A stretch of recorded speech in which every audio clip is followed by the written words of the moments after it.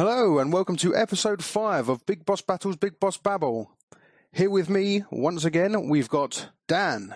Which one? Haha. You see, there's the surprise for everyone. I'll go soon as I've responded first. Hello, I'm Dan. Yes. So Daniel. This is Dan 2, an old friend of the site, but his first appearance on the B3 podcast. We have Editor Dan. Hello, Editor Dan here. And we have Mr. George.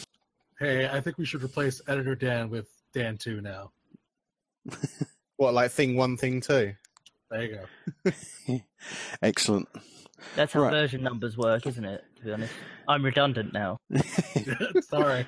Dan 1.0 has been upgraded. Excellent. Anyway. So, we've had an interesting question in from a listener of the podcast, and it's have there ever been any times where a game has led you to seek out more information on the subject of the game? Say, for example, it's set in a certain time period. Has it led you on to try and find out more about that particular time period? Well, I didn't know this came from a fan. That's cute. Oh, I'm going to answer this. Me. Go on then, Mr. Dan. So obviously the best examples are things like Age of Empires and Civilization, which cover a mass of actual historic time points or points in time. But what I'd probably say is my one thing that sticks out, and I remember as that, is the Final Fantasy series. Final Fantasy VII specifically had references to Japanese religion, Norse religion, as well as a whole bunch of other stuff in it. And so for me and probably many other people, it was kind of one step in probing into various real-world mythologies, just because of these errant, tossing around of words that sounded cool but actually had, meaning in Final Fantasy, which they did at random. Like they'd be like, "Oh, we'll call a ship something. Yeah, let's call it let's call it Bahamut, or let's call it Zapagna, or let's call it," and they just plucked all these words. It was almost like someone had a dictionary of mythological things and would just flick through it randomly and go, "That's what we're calling our boat." For me personally, I have probably two. One was, it was Fallout 3 kind of piqued my interest actually in music specifically, because the music in Fallout 3 kind of, the trailer and such, it sparked my interest in 1950s music and the earlier time of music, and that entire culture of what was going on around in the 50s for sure. Kind of, that time frame really sparked my interest right there. Yeah, definitely. I completely agree with you on that. I mean, I was sitting there thinking, I can't think of anything, and then you've just hit the nail on the head. Like in Fallout 3, you find the remnants of old cars that are burnt out, and upon looking into it, I found out that there were companies working on nuclear powered cars, and right, and it was actually a real thing. I was like, Christ, that's a bit mad. That was such a bad idea. What were they thinking? But then you go further down the rabbit hole and you find out obviously about radium, and then you find out people were shoving it up their bum and sniffing it, and usually for all kind of medical purposes. So it was a bit bizarre. But yeah, definitely the music. Definitely the music. I mean, I'd heard quite a few of those songs already due to my nan and things like that. But yeah, it definitely led me down the rabbit hole of finding more of that kind of music. Yeah, I can probably vouch for that as well. I mean, playing Fallout 3 quite a lot, you do sort of start humming the songs as you walk around with it playing on the Pip-Boy constantly, and you sort of start listening to them outside of the game as well. And yeah, as you said as well, with grandparents, they always listen to that sort of music, so they've got that knocking around constantly, and they whack it out on the record player when you go around, like listening to Nat King Cole and that sort of thing as well. Yeah, it's great music, great music. Dan mentioned this before we started the podcast, but actually Dynasty Warriors as well, the entire Romance of the Three Kingdoms, Chinese history, that's my second one for sure. Yeah, that was definitely a large point that sent me off researching things, and that was amazing. I mean, obviously the early ones were not very historical at all. They compressed it down into kind of like 5 or 6 moments from the novel. Are you telling me, Guan, you did not kill 500 people in one battle? Oh, yeah, I mean, I was ignoring that. I was just generally talking about the characters and about the events of it. I mean, that whole thing is pretty ridiculous. But as in the later ones, at least, when you get to kind of 7 or so, the campaigns are almost perfect in how they handle the events of the novel, you know, all of the betrayals and where this character crops up. And whereas in obviously the first one, you know, Lu Bu was here, or sorry, in the second one, Lu Bu was here and then he was defeated and didn't show up again in the story. Whereas in like the most recent ones, he flipped sides, and the guy who flipped sides with him, whose name I currently can't remember, you know, then flipped sides again, and it's all in there, and that's pretty cool. Also, you know, you guys mentioned music, but like obviously the Dynasty Warriors music and music from games like, you know, Burnout 3 also sent my music taste down different rabbit holes as well. I mean, if I hadn't have played Crazy Taxi, I never would have, you know, bought an Outcast. Oh my Offspring, goodness. wasn't it? Offspring. Oh my god. What uncultured. I'm gonna edit that out. Never would have bought an Offspring album. Yeah, well, I mean, this goes back to the discussion that we were having not too long ago, wasn't it? On a sort of a road trip, I guess, back from another country. Most of sort of the music I listen to now was heavily influenced by sort of the older sort of games, like as you mentioned, Burnout 3. What was it, Revenge? And then there was it Burnout 3 Takedown? And then there was Burnout Revenge, wasn't there? Yeah, and the SSX games as well. Yeah, the SSX games are with DJ Atomica. They were great. I still think the SSX 3 soundtrack was my favourite. A lot of them songs are still on. Well, I still listen to them daily, to be honest. Yeah. So For me, it was more like the Tony Hawk games. Same game company, really. So I guess like EA was Tony Hawk's as well, wasn't it? Or was it owned by a different company? No, Tony Hawk's was Neversoft and Activision.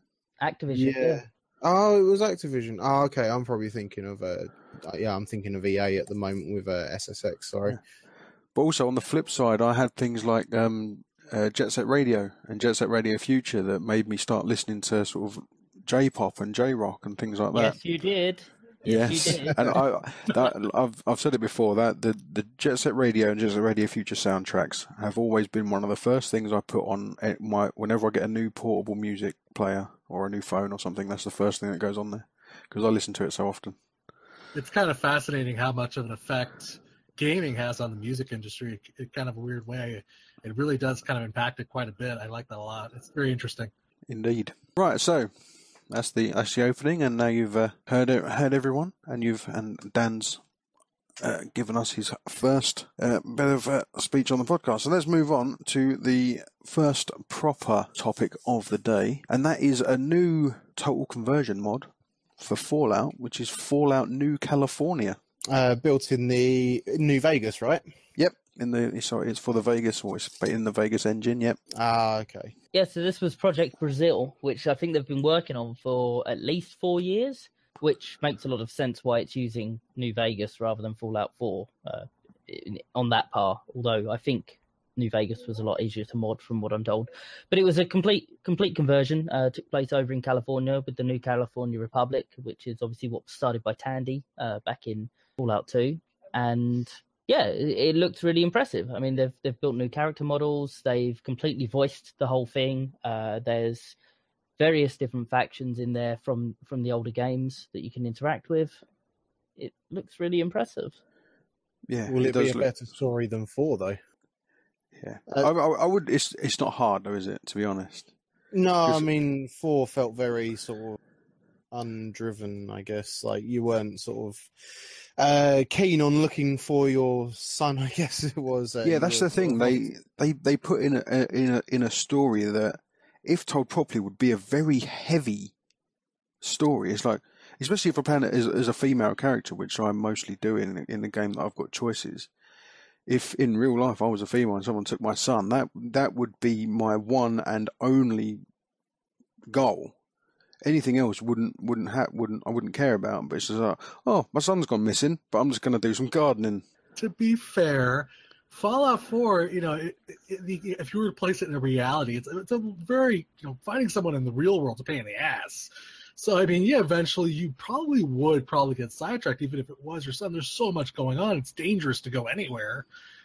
It's possible. The problem was that Fallout 4 was just really badly paced and structured. You know, that you could go off in any direction, and the whole design of the world was to try and gravitate you back to that central point, but it offered you too much freedom. And if you walked enough in kind of north, east, obviously towards the objective, or south, you'd stumble across power armor, which was this big, overly powerful thing that it just seemed really easy to keep that stuff powered up. And when you were wearing it, it was just kill, kill, kill. There was no tactics. There was no hide. There was no, I'll come back later because those guys look pretty fierce when that was there. And that undermined, to me, what Fallout 3 and Fallout New Vegas, and obviously the early ones, did. Fallout New Vegas is, I'm glad to see it mentioned again, actually, to be honest, what with this news. But Fallout New Vegas did the pacing really well because they completely bottled you in when it started. You had to go towards Vegas to end Act 1, at which point you could then go to the entire map. And that gave you a really good tutorial, a really good grasp of the world around you, and it set the pace well, which 4 didn't. Yeah, I mean, True. to be honest, from playing sort of, I started playing in the Morrowind was probably the first Bethesda game that I found out, and I learned very quickly that the best way to play those games is to ignore the storyline completely and just do what the hell you want. And see, I even find in New Vegas you can still do that. You don't have to go straight to Vegas. You can if you want to, but there's still tons of stuff you can do before you ever get there. You can end up going into Vegas at level 25 and be fully powered up. I mean, like what you mentioned in Fallout 4 with the power armor. Yes, it did. It kind of nerfed it straight away, because not only did almost one of the first things you see is get power armor. One of the first enemies you encounter is a Deathclaw.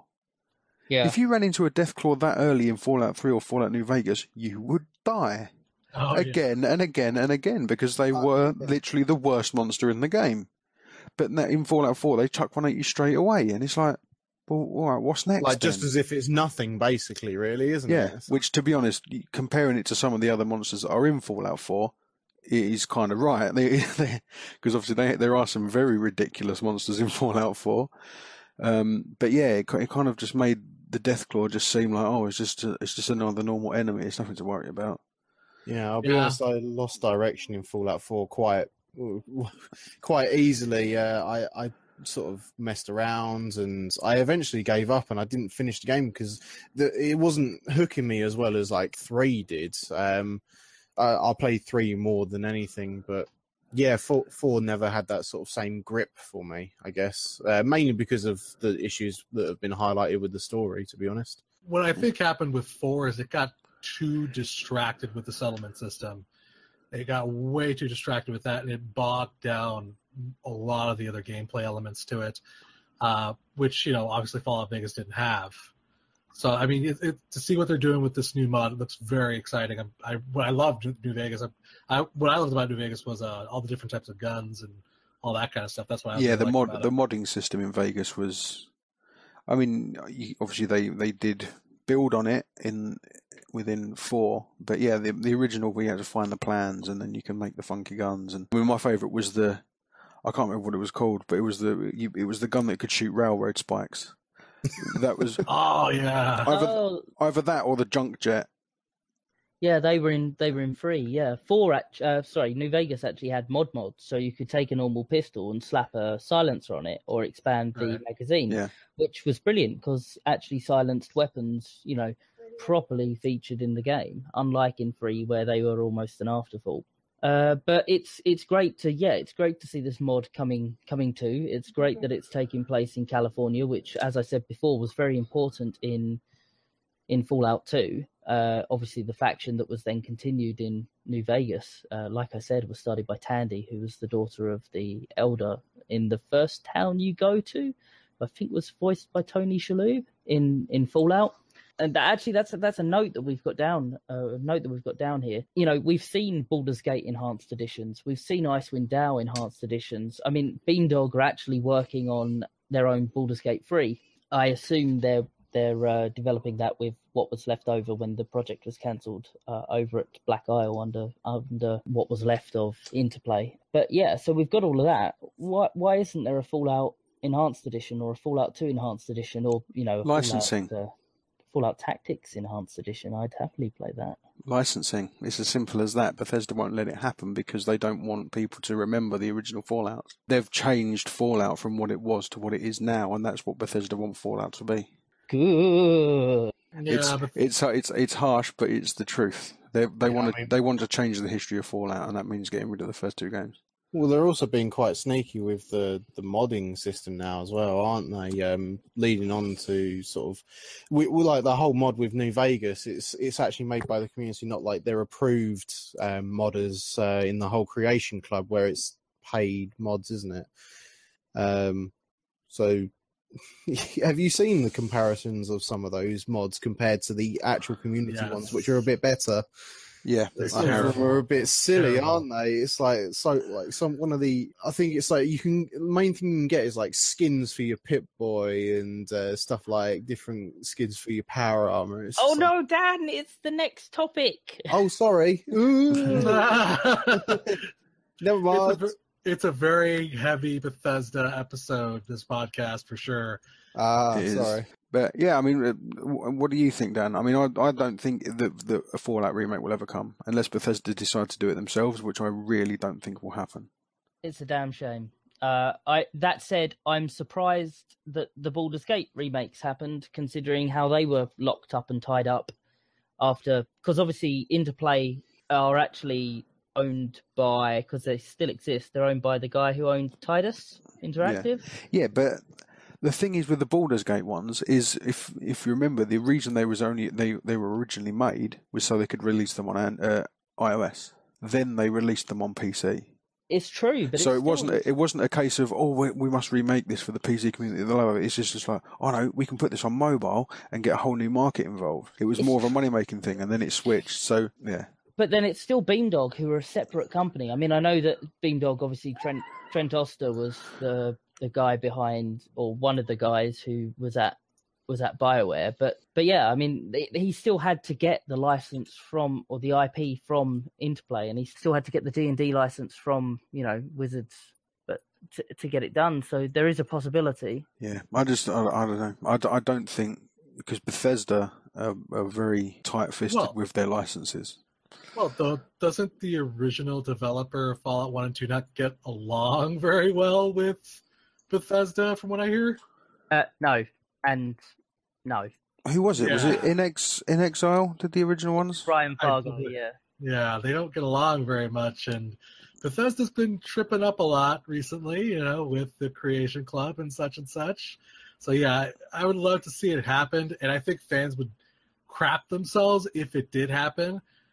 But they don't get along, so it would have to be. It could happen like in a decade or so, maybe. I don't know. Well, Brian Fargo's actually retired now.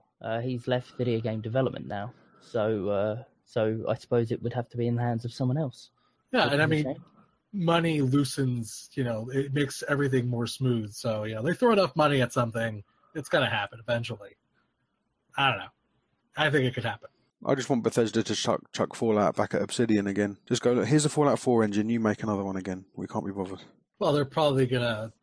I don't even think we're going to see Fallout 5 for quite a long time. They're still... It won't be a long time, but what you've got to think about is obviously Fallout 3, Bethesda made it. But Fallout New Vegas was made by Obsidian in the same engine. It was just there was basically a total conversion mod in many ways, just with a few extra bits. So I could see that happening again. Just giving someone else the Fallout 4 engine and just say, here you go, make a side story or whatever. Obsidian didn't get their bonus for that, did they? Because they were 1 point under the Metacritic score required for the bonus. That was the start of that whole big pushback against Metacritic, wasn't it? Yeah, it was. Modders are the best. Modders are the best, aren't they? Indeed. Look what the community and modders did for Sonic. That's all I'm going to say on that. Yep. I'm not going to spend half an hour gushing over Sonic Mania again. I haven't played it yet. I need to buy it still. You do. It's the best game ever made. I ironically got to play it at work. It was kind of fun. It is super fun times. Anyway, let's move on to the topic that Dan's already spoiled for us, and that's the Bethesda Creation Club. This is over to you, George.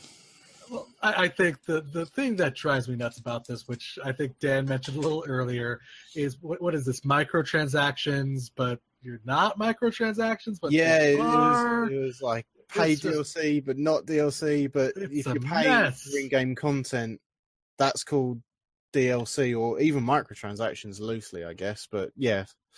I mean, I'm on the Steam page right now, and I'm looking at the CC credits and how much they cost. Go on, surprise us. Okay, 750 is $7.99. This is all US dollars, by the way.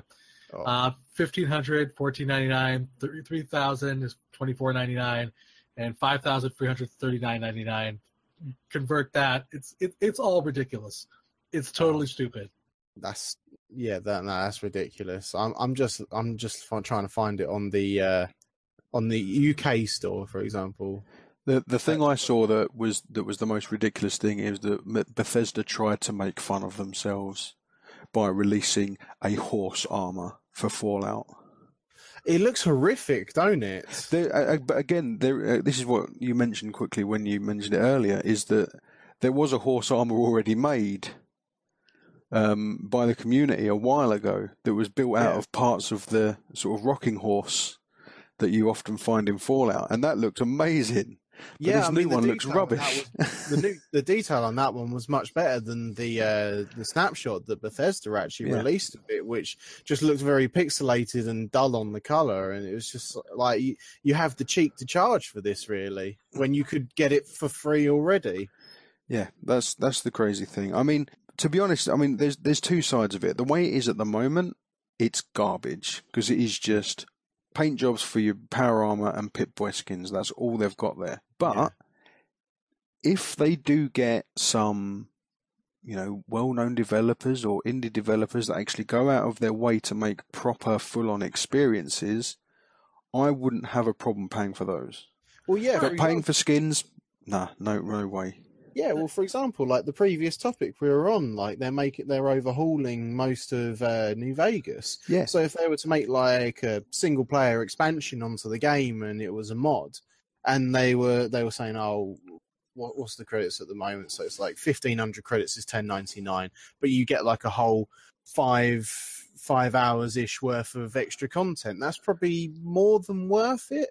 Yeah, easily. If that was to be an approved mod, but they would have to step up their game quite a bit compared to what they're releasing at the moment. Yeah, exactly. Like, I played a mod for Skyrim a little while ago that was probably about 6 hours long, and it was fully voiced, and it was, tons of new stuff, a whole new story, and it was incredibly well done, and that was completely for free. And that was on the special edition as well. That wasn't one that I downloaded from Nexus or whatever. That was just built into the special edition, which was quite surprising. But I mean, that was amazing. But and I would have quite easily paid, $5 for it. See, what I'm like thinking is with the whole Creation Club, where people that mod the game sort of, I guess, will be submitting this content. What sort of cut would they probably be getting from this Creation Club, if anything at all? Really, it'll probably be very low, if anything. Yeah, if it's anything like when they tried to pull it before through Steam, right, it will be very. I mean, that was only something stupid like 5% that the creators were getting. Their heart was in the right place, and I wanted to find something positive in this because I do love Bethesda. I do think they are. I know a lot of people have gripes with what they've done recently and a lot of the mistakes they've made, but I honestly do think their heart was in the right place. But I think they just keep screwing it up.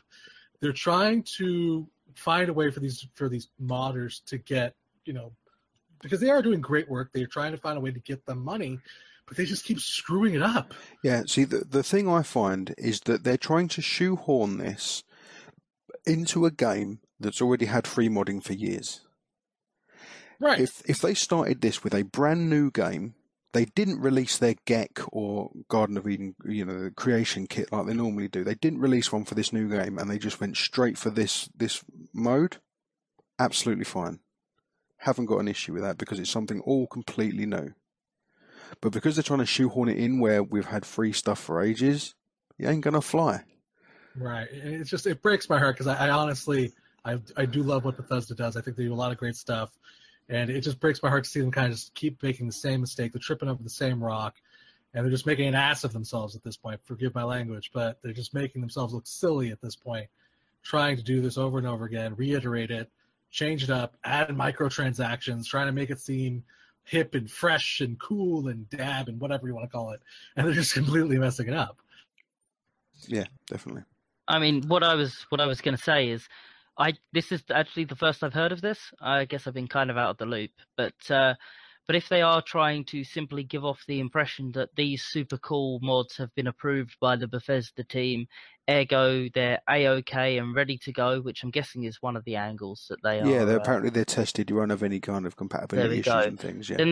Then they still don't need to bloody charge for them, do they? They could give them the Bethesda stamp of approval, like the Nintendo stamp of approval, and then at least that would start planting the seeds for a future version of this charged marketplace to give money back to the modders.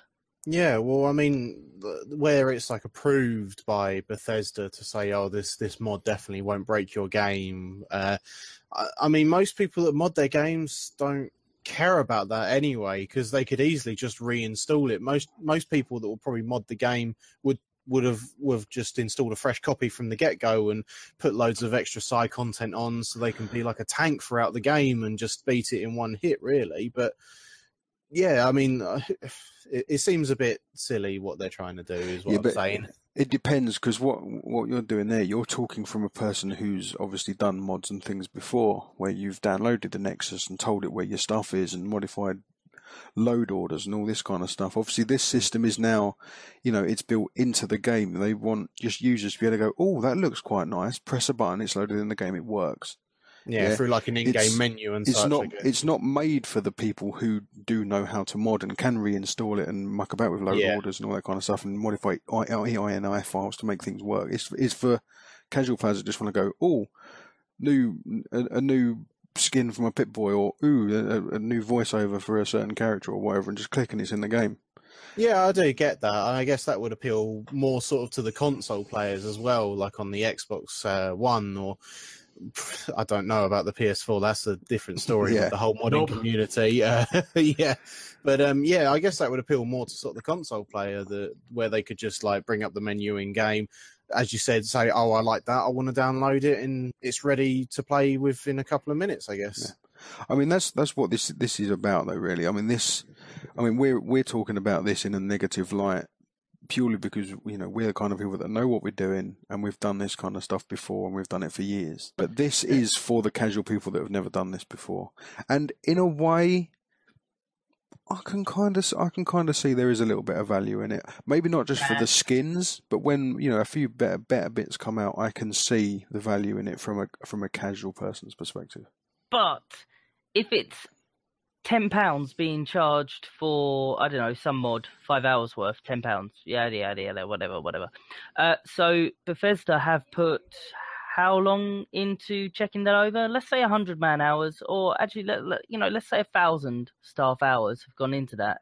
They are still earning a 40 or 50% cut on every version of that, with obviously the first 30% going to the platform holder before it even gets down to the modder. And they're earning that cut on every single version of it that sells. They're not getting a consulting flat rate fee after it sells 1,000 copies. They are making profit off of other people's work without even having to contract them. It's literally people turning up at the door and going, "Hey, would you want to let this? Yeah. Just drop me $1 every 6 copies that you've sold." Have they made it transparent how they do this? I'm just looking at the Steam page at the moment. Just the brief overview it gives you just doesn't really say too much. Just buy official add-ons, buy the credits, receive discount on larger packs. That's all. It doesn't say their testing process on there. I don't know if it says it on their website at all. But what I mean was, have they made it transparent how much the guy who made the mod, is getting paid? Oh, I can't see that anywhere, no. I don't know if anyone else has seen that at all, but I haven't, I must admit. I confess I'm running off of previous information from the last attempt that they did that. But, if a modder, if she sits down and she works on this for, I don't know, 30, 40 hours, but then is turning out less than the developer, something doesn't seem right. I mean, it's still a better solution than not getting any money whatsoever. Yeah, that's what I was going to say. Yeah, But 'cause- then it being gated by a price set by someone else is capitalism. All right. So where I see it as there's there's three problems here. One is there's obviously a lack of transparency, I think, which was another problem that they had right here. Because does anybody have a clue what the hell they're doing with this money, or where is it going, or what's going on? Two, I think Terry hit it right on the head. They need to do this with a fresh start, not shoehorn it into something. And the sad part is this is just wave one, right? They have this plan for Skyrim as well. This is just the first part of it, isn't it? Yeah, I think so. Yeah, but I think the plan is for that to go on. Yeah, they're going to put it in Skyrim. They're going to try to shoehorn it in there, from what I understand. And it's going to be the exact same disaster, which is just sad. Surely some people will just do what, modders do and just, get the files and release them. And because just there'll get them be an official and there'll be an unofficial version, and the unofficial version will probably be a 0.1 ahead anyway. Yeah. So it will be. I think they risk, if they're not adept enough with this or agile enough with this, they risk putting themselves out of business. It's great that they've launched this time without the massive horrible reaction to it, but that reaction was kind of there because there were some transparency issues, and it I don't know. Yeah. I'll have to look more into it before I say much more on it. And see, the thing is, when they first announced their Creation Club, they made it actually sound like they were going to be, they were going to be getting in bigger developers from other development houses to make stuff for their games, and that's clearly not happening. If that was the case, I'd be perfectly fine with it. If it was, say, well, we're Bethesda, this is Fallout 4, but here's Obsidian, they've just made a new 10-hour add-on for Fallout 4, here you go, it's $15.99 or whatever, I'd say, cool, I'm cool with that. But, it's just, it's just modders that are just going blah, blah, blah, and it's the same stuff you can get for free. There's really no point in this Creation Club for people who know how to do it. They're trying to rinse money off the casuals. That's all it is. Crappy deal that's the problem. It's a crappy deal. Yeah, for everyone involved. I did just have a brief look through all of the website, and there is absolutely no mention as to how you can apply to do it, how much you'll get a cut of it, and how much of Bethesda takes it. There's no sort of mention whatsoever on there. So, wow. Yeah, I mean, that was a brief skim of it, but I was looking for sort of percentage pay cut, all that sort of thing. Sort of something to make it worth it. The common words you'd associate with someone getting money, I guess. To be honest, I've got a funny feeling that the reason that information is not out yet is probably because Bethesda haven't released it. Because if you look at what's currently on the Creation Club, it does seem to be all stuff that Bethesda has put out themselves. Yeah, it's all just sort of own mods that they've made. But that are blatant rip-offs from other people's stuff. But basically. But unfortunately, the way the end user license agreements is that all mods are basically owned by Bethesda anyway. I've got a blurb here from Kotaku AU that I'll quickly run through. Actually, paid mods were uncurated, meaning anybody could sell for any price. Creation Club is to be curated by Bethesda, meaning content developers must submit a pitch to Bethesda for approval and undergo quality assurance testing prior to release. Paid mods allow content developers to set a price for their content and receive 25% of the revenue. That's it? Yep. That's better than I thought it was going to be, to be honest. Really? That's well, you thought it was going to be 5 or 10%, did you? Yeah, I did. That's they're beating a dead horse armor, aren't they? Nicely done. I mean, even if it was 50%, it would still be better. One party gets half for the work that they've put in making this mod, the other one gets half for making sure it'll work with the game, won't break anyone's installation of it on console, PC, whatnot, and just making sure it runs smoothly and sort of put any feedback over to the modders who made it. I mean, that would probably be a fairer cut, but obviously that's not how business works, is it? No. My final note on this, in which case, is how long will it be until modders sell their own version of the game on their site behind a paywall, their own version of the mod behind a paywall on their site, locked zip files, etc. Well, I don't know. I don't think that would happen. Simply because I've seen people in, say, the Minecraft community try and do the same thing, and it doesn't work, because what will happen is one person will buy the mod and then basically rip it apart and release it for free. Or like a Nintendo will jump in and just kill the entire project. Yeah. But it's just now that it's been now that it's essentially been whatever the term is, I don't know. Now that someone smashed the glass and it's been baptized or whatever by Bethesda saying these modders' content is worth money, here's a cut. Would that not potentially create that audience? Create that group of creators.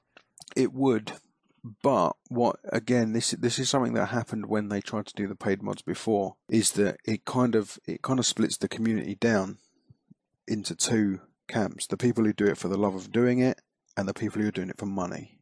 And you quickly found when that happened before, when they started doing paid mods through Steam, the people who were clearly doing it for money and started charging ridiculous amounts for their mods very quickly disappeared and were replaced with other people doing exactly the same mods for nothing. Because that's what the community is like in the modding scene. They don't want to pay for it. It's all free, and most of the mod makers are perfectly happy doing it for free. So you're going to get a different kind of modder if it goes to a paid system. Here's my final thing on this. It's a logistical nightmare. I don't see a good way to do it, to be honest with you. I think there has to be a change to the fair use laws. They have to figure out what they're going to do for the platformers. They have to pay the consoles, they have to pay the developer, they have to pay the publisher. It's too much of a logistical nightmare.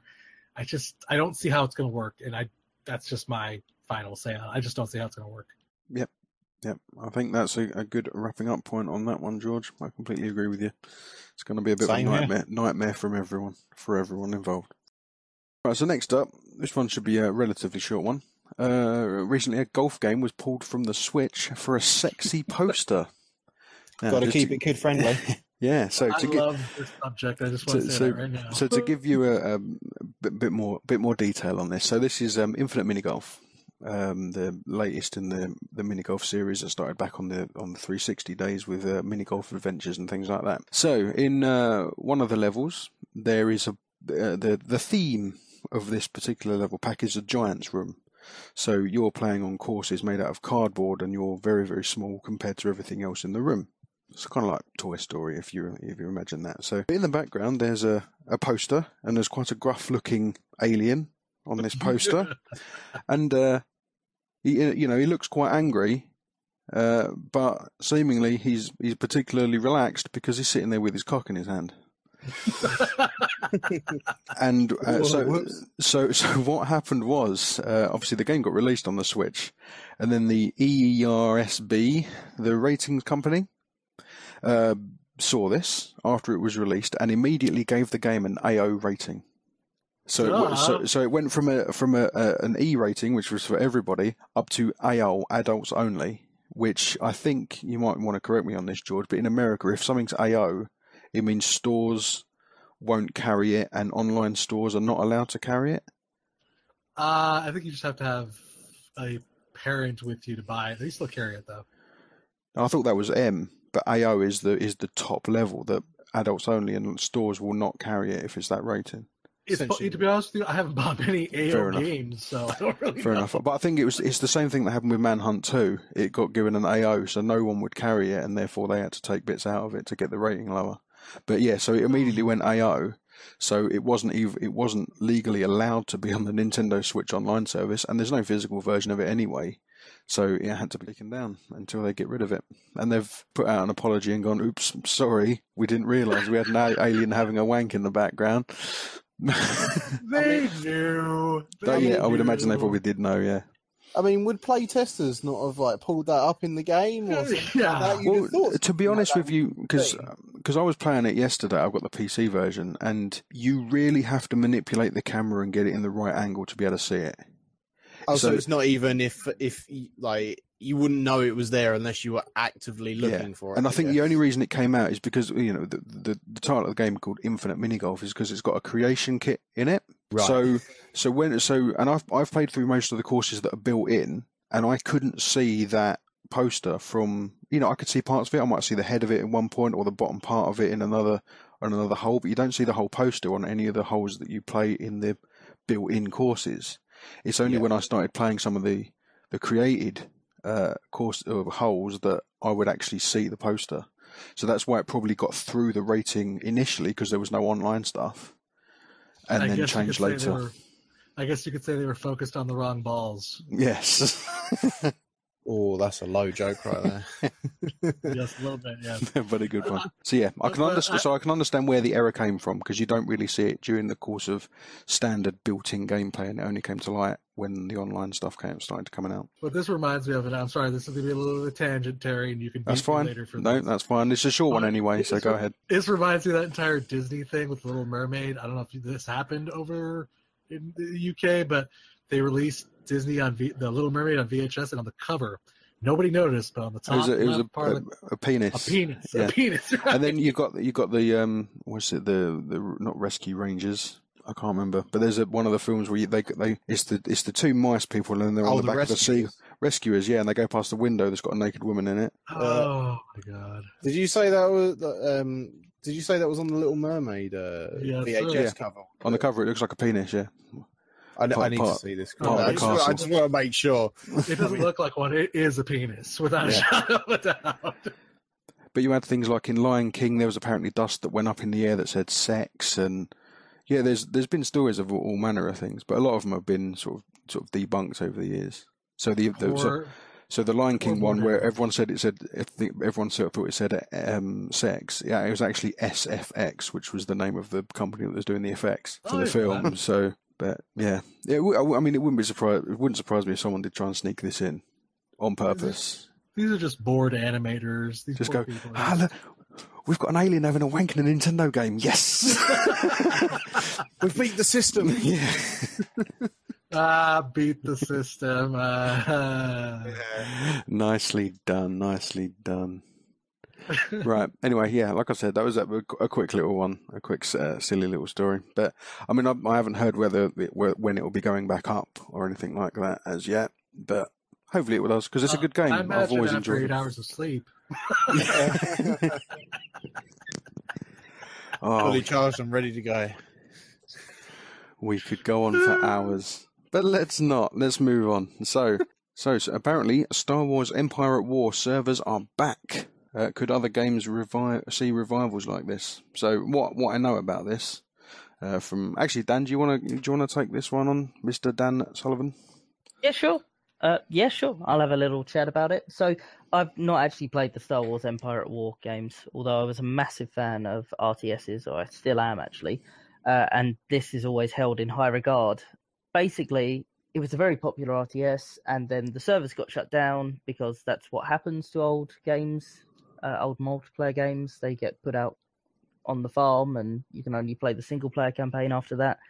But completely out of the blue, Disney have announced that they're going to reactivate the multiplayer servers, and they're back online after a lot of player demand, which is really, really impressive and really cool. I remember a few years ago when I first started writing about games back in 2011. Every month there was a list published by EA of which servers were going to be shut down and when, because they were going through and killing off all of the 2007 and 2008 version of games, because it had been about 5 years since they came out, and it was the same console. Yeah, it was kind of the 360 servers and such. And, it just became this thing that you looked at and you looked out for every week every month or every 2 months, kind of like, oh, Fight Night Round 2 has had its server shut down. Oh, FIFA this has had its server shut down. And it was awful. It was like all of these old, obviously annual games being put out to die. And the fact that Disney, who have been pitched as a rather heartless publisher previously, with the fact that they suddenly dropped all of their development studios and just started licensing everything out, have brought this back. In my opinion, this bodes really well. Yeah, totally agree. I mean, my personal opinion on this is that I think, if companies are going to, take servers offline and things like that, they should. I personally think, well, they're taking them offline, so they obviously don't care anymore, right? So why don't they just, maybe just do a little bit of work, clean the code up, and let people have it? Oh, what is in like just where someone can run the server on? Yeah, just PC go. We don't want to run it anymore because it's costing us money and the player base isn't really there. But we know, maybe they know that there is a small section of hardcore players that still play it. Just, find, even if they don't just let it out on the internet, have a quick search on the internet, find a community of players that are still playing that game, and go, here you go, here's the server software, run it up on a VM, carry on playing. See, because what you find is, this is something that I still have experience with now because I play with my son every now and again, is World of Warcraft. Now, I don't like paying for World of Warcraft. I used to, for a period of 6 months, I got addicted to it, but managed to get out before my bank account got emptied. But me and my sons will still play occasionally, but we'll play on third-party servers because someone, at some point managed to get hold of the server software for World of Warcraft, and there are hundreds upon hundreds of private World of Warcraft servers that you don't have to pay for. Usually they've got experience boosters so you level up massively quicker than you would do in the vanilla game, and it actually ends up being a better experience, and you can just drop in and drop out whenever you want and not worry about, have I got my $7.99's worth of the gaming in this month before I pay for it again. You can just play it whenever you want, like a normal goddamn game. So and obviously, like on Steam, a lot of the time on Steam you'll buy a new game and then all of a sudden you look in your software list and you look down the list, there's a private server that I can run on a PC. They should do this for more games. Well, to bring it back to Empire at War, my question would be is how much did it cost to run this game to begin with? I mean, what was the server? I don't think. I'm a little bit more of a skeptical view on this because I don't think Disney's as good as a good guy as we think in this case. I think it was just, this isn't going to cost us anything anymore, so sure, let's throw them this breadcrumb and make ourselves look better. I think that's what this is. To be honest, from what my experience of working with servers and things like that for massive companies, for a game like Star Wars Empires, to run a server for 1,000 players would not cost you much at all. Right. The amount of data being throughput is not much, and the amount of actual power that would need to run it is very small as well. You could get away with it wouldn't be physical anymore. It'd be a virtual server somewhere in the world, but you could get away with a single physical server for up to 1,000 players easy on a game like that. And how old is Empires at War? How old of a game is it? Like, what was that released? Nobody knows. Got it. I don't know. I never actually played this game. Sorry. That was Mikey, wasn't it? 2006, I think it came out.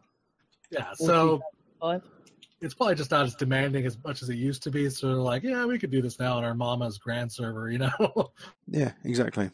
But again, I'll go back to my point. I think, especially for the cases of preservation of gaming, which is seemingly getting a bit of support now in these late years. It should have been looked into years ago. But in the case of preservation, I think server software does need to be preserved alongside the game itself, because there are hundreds and hundreds of games that you cannot play without a server. Every MMO that's come out. With that said, I completely agree with you, Terry. I want to see City of Heroes come back. I think I missed that game very much. Oh God, I remember playing City Heroes. Not for very long, but It was a great, fun game. It was so creative and it was completely original. And yes, I think more games deserve this kind of treatment. They do deserve to come back, and yeah.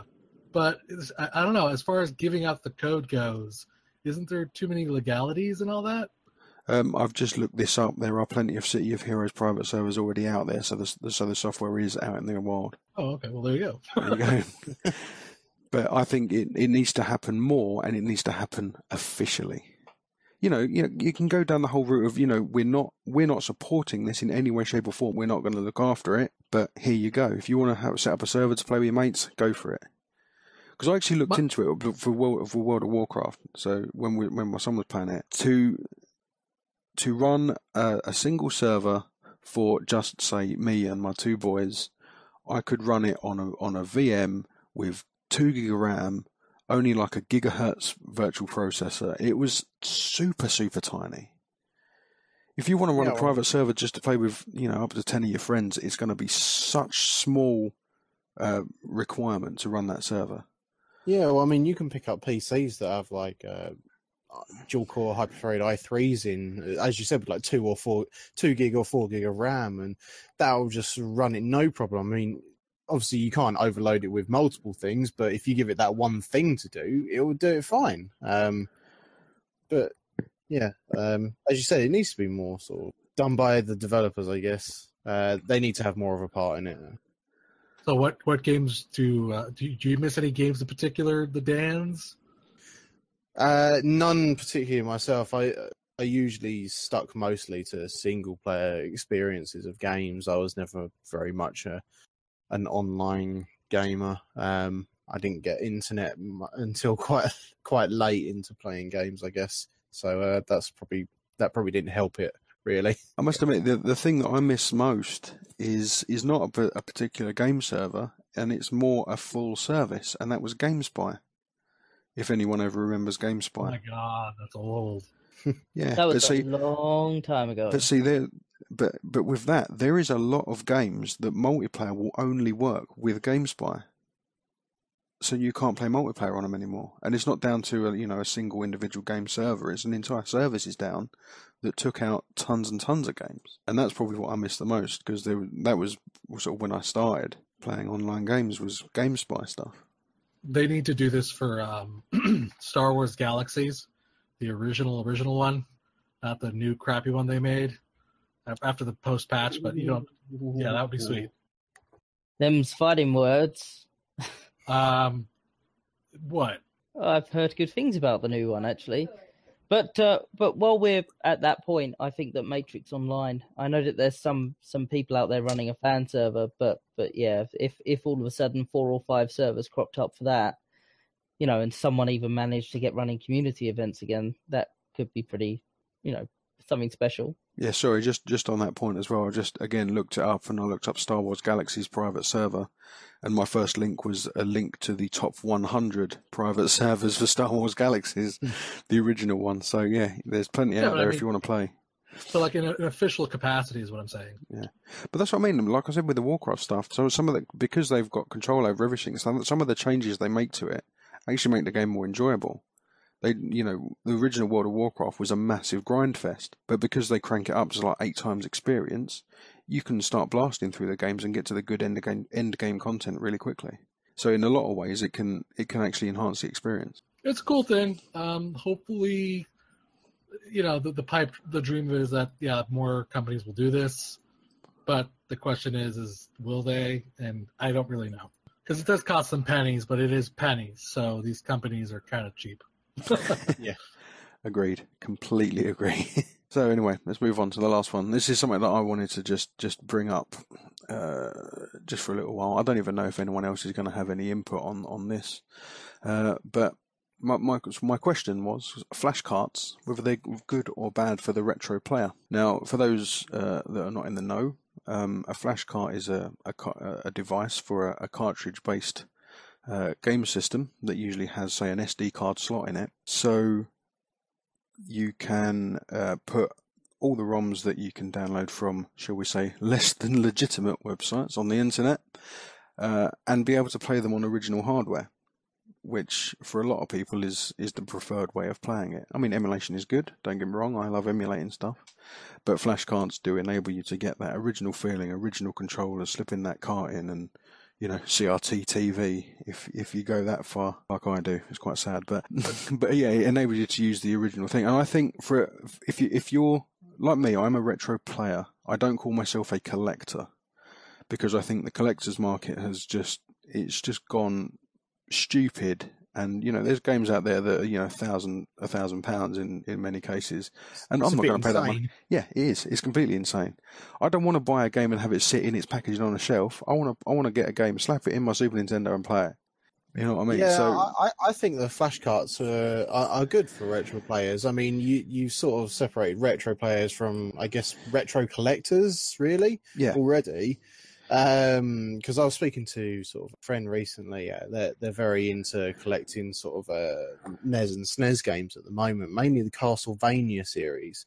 And I was asking them how much they'd spent on it recently, and they were saying, "Oh yeah, I bought a cartridge for around about £150." And I was like, "That's ridiculous." And he said, "Oh, I've got to have the complete set." And I was like, Well, yeah, but I could emulate that on my PC for nothing. It's not like he keeps them on shelf. He does play them, but I understand the collector side of it. But when it costs hundreds of pounds, I don't think it's worth it, to be honest. So I prefer what you're saying, flash carts where you can play it on original hardware. That would be my preferred method. Yeah. Okay, I'll play a devil's advocate. I'm putting on my devil's advocate hat here. But what about piracy? This is harumph. No, this is illegal. Right. So my view on this, and I've given my views on this before, is that. So the reason I won't pay a lot of money for old retro games is because it's not helping the original developer in any way, shape, or form. Anyway, it's coming from another collector, and I'm just going to be lining his pockets. It's pure profit at that point, isn't it? So. Indeed. No matter how I play it, whether I emulate it, download the ROM, or buy it for a ridiculous amount of money for a reseller, the original developer's still getting bugger all. Also, if there is no other legitimate way of buying those games, why the hell not? I mean, how else are you going to play them? Yeah, I mean, yeah, but my when it comes to old stuff, is that if there's no legitimate way of buying it, or the only way of actually buying it is through a third party that's not going to help the developer, I don't see any problem with it, because they're not getting anything out of it either way. As you know, I mean, I've bought, even though I love emulation and I've got flash cards, I've bought a ton of games on Virtual Console, and I've bought, I think I've got pretty much the entire collection of Mega Drive games on the Mega Drive Classics collection on Steam. Yeah, if it's available to me, I'll pay up, but if not, I'm going to emulate or flash card it. For the record, Big Boss Battle TM does not support piracy. If you're going to sue us, don't sue us. Please. No. Obviously, flash carts, I mean, even though they've been around for a long time, they came to prominence really around the DS era, where they practically became mainstream for the DS. I don't think I knew someone who didn't have a flash card for their DS. They were so common, it was ridiculous. But over recent years, especially the ones that I've bought personally, so a guy called K. Kriz makes things called the EverDrives, and he's made EverDrives for practically every cartridge-based console out there, except some of the more obscure ones. I don't think there's a Jaguar one or a Virtual Boy one yet, or things like that. But his ones are absolutely fantastic. I've got one I've got a Game Boy one, a Game Boy Advance one, a Mega Drive one. The Mega Drive one's interesting as well, and it highlights a fascinating feature of the original Mega Drive. If you remember, for the Mega Drive, there was a thing called a power-based converter. Does anyone remember that? No. I mean, I'm looking at the Mega Drive right now, as you're saying. The power-based converter could enable you to put Master System games and play them in the Mega Drive. Oh, it's sort of like an adapter cartridge that goes in on top of it, or was it? Yeah. But the thing was, it was literally just a pin adapter. There was no real hardware in it at all. All the hardware to play Master System games is in the Mega Drive already. There was nothing in the power-based converter. It just literally lined up pins differently. So with the EverDrive for the Mega Drive, you can fill it up with Master System games, chuck that in, and play them all natively. Oh, so that adapter, the one you're talking about that you bought, so that has the sort of pinouts for both the cartridges in it as well, then, does it? Well, no, because what I'm saying is obviously the Master System cartridges and the Genesis or Mega Drive cartridges had different pinouts. Oh, yes. But because they're now all coming off of one cartridge, it just loads the ROM data into the same pins. Need to adapt it. Yeah, there's no need to adapt it, so it just works. And I thought that was fantastic. And it also highlighted the fact that the Genesis Nomad couldn't do it. Which I was upset about. This conversation is too retro for me. I have to throw in some Call of Duties here, microtransactions, dabbing. But George, you're one of the oldest ones of us here. I'm sure you are. I know. I'm just No dabbing. Dabbing. Dabbing is not condoned. Duck stabbing. But anyway, to say the duck stabbing. Ooh. Oh no, it's starting. Let's cull this before it goes too far. So let's move on to the last topic of the day. A word that George particularly hates: Nindies. Yeah. It sounds like ninja underwear. It's catchy. I like it. I hate it. It disgusts me because Nintendo is just putting their name on it. And it's like, it's not theirs. They can't just put an N in front of it and say it's theirs. Well, they Seal can. of approval. Like I said, nunderwear. That could work. That's like better a than nun's Nundies. underwear? Well, it could be Nintendo as well. Dear God, you're a monster, man. Anyways, yes, the Nindies. I don't really remember when it happened. I think it was like August 31st. They had their indie showcase. It was quite a show. I watched it. It was very fascinating. A lot of cool games. I actually have an entire list right here. Let me pull that up. Whip.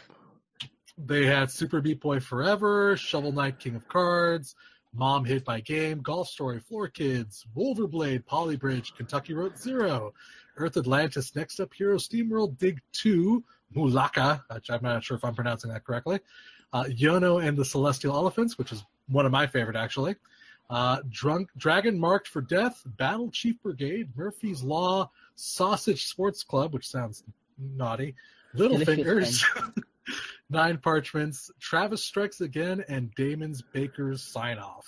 Yeah, see, the one that really got me out of that was Travis Strikes Again. Yes. That was another No More Heroes game. Quite the highlight of the show, for sure. Definitely. And the fact they've added some other stuff into it from other games, I think that's genius. Like the fact in the trailer you can see Travis, or the fake Travis as it turns out to be, sitting there playing Hotline Miami on his TV. Great, yeah. It's like, that's just genius. So, I mean, there's a lot of things to discuss about the subject. I mean, what are we looking forward to? But primarily, I mean, I think it's a really great move by Nintendo to do this, basically. Yeah. Just bring in indie games to support its console. But the thing is, right, this is the thing. I mean, they've gone big for it for the Switch, and now they're calling it the Nindies and all that kind of stuff. But if you actually go back and look at the eShop for the Wii U, there are tons of indie games on there. Absolutely tons, but no one knew about them because they didn't really advertise them, and then obviously no one bought Wii U. But there were tons and tons of indie games on the Wii U. And they've just kind of carried that on because obviously no one bought a Wii U. And let's also not give too much credit to Nintendo here, for putting all these great games on their console, because that's completely the wrong way round. We don't go, well done Microsoft for getting Call of Duty on your console, do we? True. It's being developed, and Activision are going, hey, look, here it is for approval, and Microsoft are going, a Call of Duty? Yeah, I guess we'll have Call of Duty on the console this year. Yeah, that could be good. That could be good for us. This is just Nintendo slightly creaking the door a little bit more open. I mean, I like the selection that they're offering. That's brilliant. I love that they're making a big deal out of it. And it does really feel like Nintendo going, here's all these great new games coming to Nintendo, which is a completely true statement to say. Yeah. But a lot of these games are also coming to other platforms. Very true. It was the developers who made this effort. It's just Nintendo have raised the gate, as it were. They were the big stubborn gatekeeper, and now they are allowing more on there, which is making their third-party game look a lot stronger, which was always their big problem previously, because now there's no conventional big third-party. There's indies and there's the top 5 publishers, and I mean, it means that Nintendo are doing what people have always been telling them to do, but we can't give too much credit to Nintendo for that, because they are really just reacting to the times. Can I just raise a point, and it's a complete counterpoint to what you said? No. Right? In the fact that, I've read interviews, and Nintendo have actively been going out and finding indie developers to bring stuff to the Switch. They've been going out there. It's not, a lot of the time, it has not been the developers making the choice to release it for the Switch. Nintendo has gone out of their way to find and curate games to bring to the Switch. And the big thing that brought a lot of indie developers on board was the dev kits.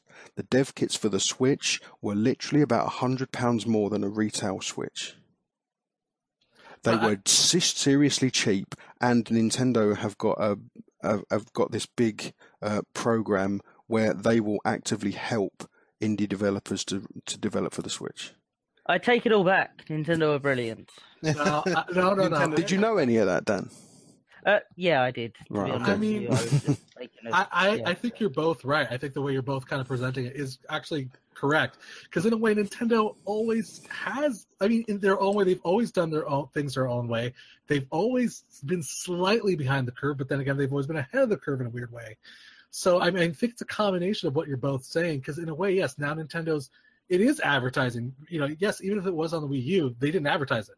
So they're putting emphasis on it. They're making it special. They are bringing attention to it, and I think that's what's kind of unique about the situation, is that they are officially saying, "Hey, we want indie games on our system," but at the same time, I agree with Dan because so has everybody else for 10 years now. It's not anything new. But again, you're also putting aside the point, and it's a big selling point of the Switch, is that yes, all these indie games may have been out on the PC for 2 or 3 years, and they might be on the Xbox or the PlayStation or whatever. But guess what?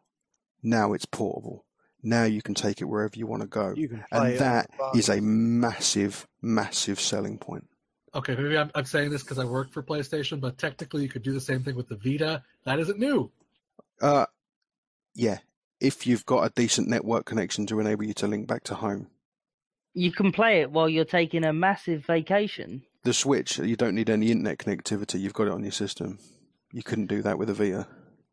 But what I want to come back to is that thing that was slightly passed off a second ago, and I hate to lean on it because I see this argument and it literally makes me roll my eyes. But we can't pitch these nindies as something new.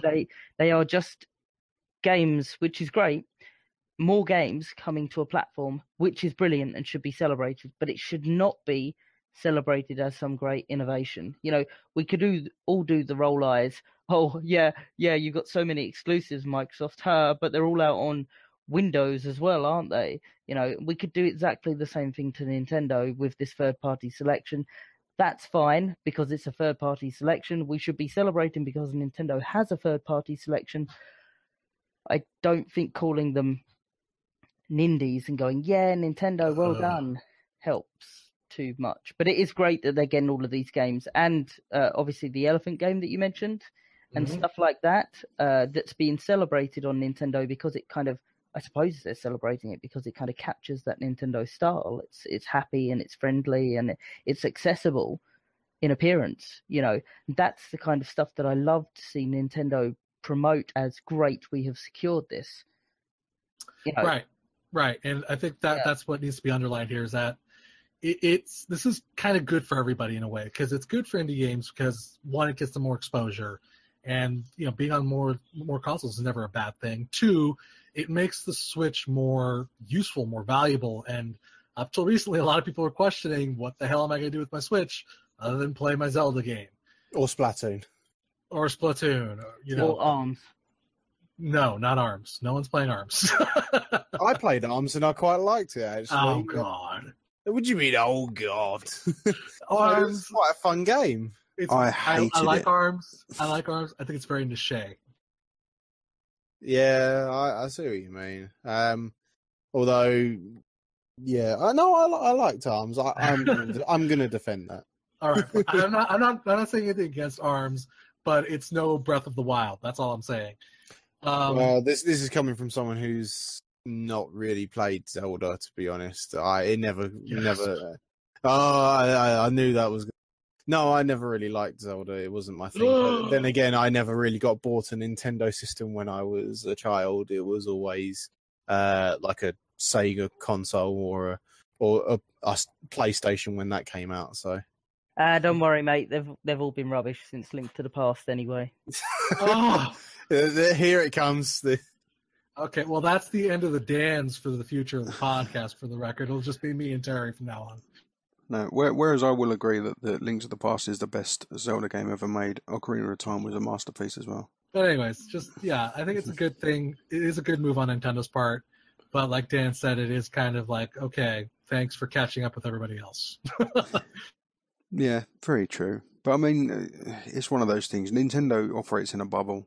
So They're not really competing with like the whole next gen thing, really, are they? They're sort of doing their own thing, and I guess that's what people like about them as well, really, isn't it? And like I said, they've done it before, and I mean even on 3DS, there's a ton of indie stuff on the 3DS as well. That's where I played the first SteamWorld Dig. Was on the 3DS.